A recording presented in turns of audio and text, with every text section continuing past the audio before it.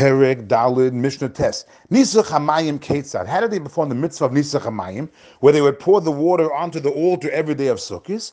Slochis Shel Zahav. They had a golden jug. Machazeket Shloshes Lugim. This jug could hold 3 lugim of water. Where did the water come from? It was filled up from the Shiloach. The Rav says, it was a spring near Yerushalayim, near Jerusalem. And they would take this jug of water and have a procession going to the temple. Higiu l'Shar HaMayim, when they reached the gate called the Shar HaMayim, the water gate, which was in the southern wall, Taku v'heri v'saku. They would take out the trumpets and they would blow a tekiah, the long sound, and then the trua, the shorter sounds, and then another tekiah, another long sound. Why did they blow these sounds for? Why the trumpets? So the Rav says, because it says in Yeshaya and Isaiah, Usha'avtem mayim b'sason, you shall draw water in joy. So out of joy they went ahead and blew these trumpets. Now, why did they use this particular gate? Because this gate was the closest to the ramp where the Kohen's going to go on, the ramp to the altar. And it was called the Shar HaMayim, the water gate, because of this. Because on Sukkot they would take the water through this gate, so it's called the Shar HaMayim. Ola Kevesh, the Kohen would take the water jug, and he would go up the ramp. And when he gets to the top of the ramp, Ufano L'Smolo, he would turn left and go to the southwestern corner. So he's at the southwestern corner of the altar, and he sees there, Shnei Svolim Shel Kesef HaYisham. There were 2 silver bowls in that corner. One bowl is used for every day they pour the wine in it by the Karban Tamid, and one bowl is for the water for every day of Sukkot, for Nisach Hamayim. Rabbi Yehuda says, no, it wasn't silver bowls, Shel Sid Hayu. They were actually made out of plaster, which is really more like white. So why did it look like silver? Its appearance was darkened because of the wine that's poured into the bowl. And the Mefarshim explained that even the other bowl that was used for water, but mistakenly they would sometimes pour wine in it. Now, discussing these 2 bowls that are sitting in the southwestern corner, one's going to be used for the wine and one for the water.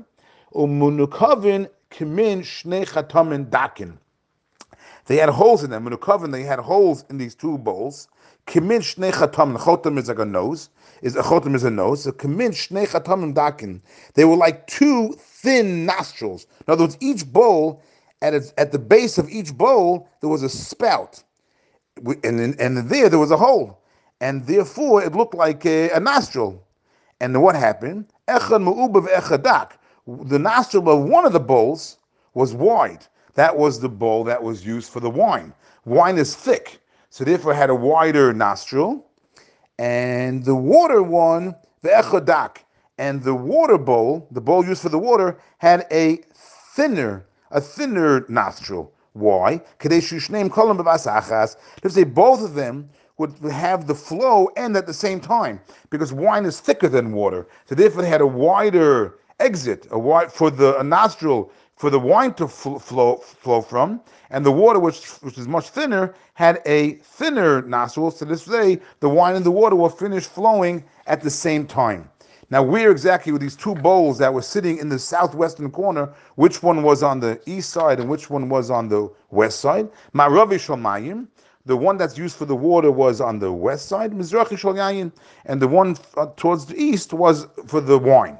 Now, what would happen if you poured the wrong one? You poured the wine into the water, or the water into the wine. If you poured from the water into the toch shel yayin, into the bowl that's used for the wine, or the opposite, or the wine to the bowl that's supposed to be used for the water, Yatsa, you still fulfilled the mitzvah. Rabbi Yehuda argues on what we said earlier. We said earlier in this Mishnah that the jug held 3 lugim of water. Also, we learned in the first Mishnah that the Nisach Hamayim was performed all 7 days of Sukkot, but not Shmini Atzeres. Rabbi Yehuda is going to argue in both of them. Rabbi Yehuda says, "Balog hayimenasech." It wasn't 3 lugim; it was 1 log that they pour. And also, kol shmona. It was done all 8 days, not just the 7 days of Sukkot, but also on Shmini Atzeres. Now, it's interesting. The Kohen's about to pour the water into the bowl that's for the water. Balam nasech omlo. They say to the person who's about to pour the water, Hagba yodcha, raise up your hand. Raise your hand when you pour it. You know why? Because Shapam achas nisich echad lagabe raglov. One time, what happened was a Kohen, he poured the waters on purpose onto his feet instead of into the bowl. Why? Because he was a tzedukah. The tzedukah do not believe in the oral law, only the written law. And the mitzvah of Nisach HaMayim, to pour the water into the bowl, is not explicitly in the Torah. It's from the oral law. Moshe taught to the people when he came down from Sinai. So this person didn't believe in it. He poured the water on his feet. So and what happened? All the people took the estrogim and they pelted him with their estrogim. So to avoid this problem, they would say to him, they would tell him, raise your hand, so they could see that he's actually pouring the water into the bowl like it's supposed to do for the mitzvah of Nisach HaMayim.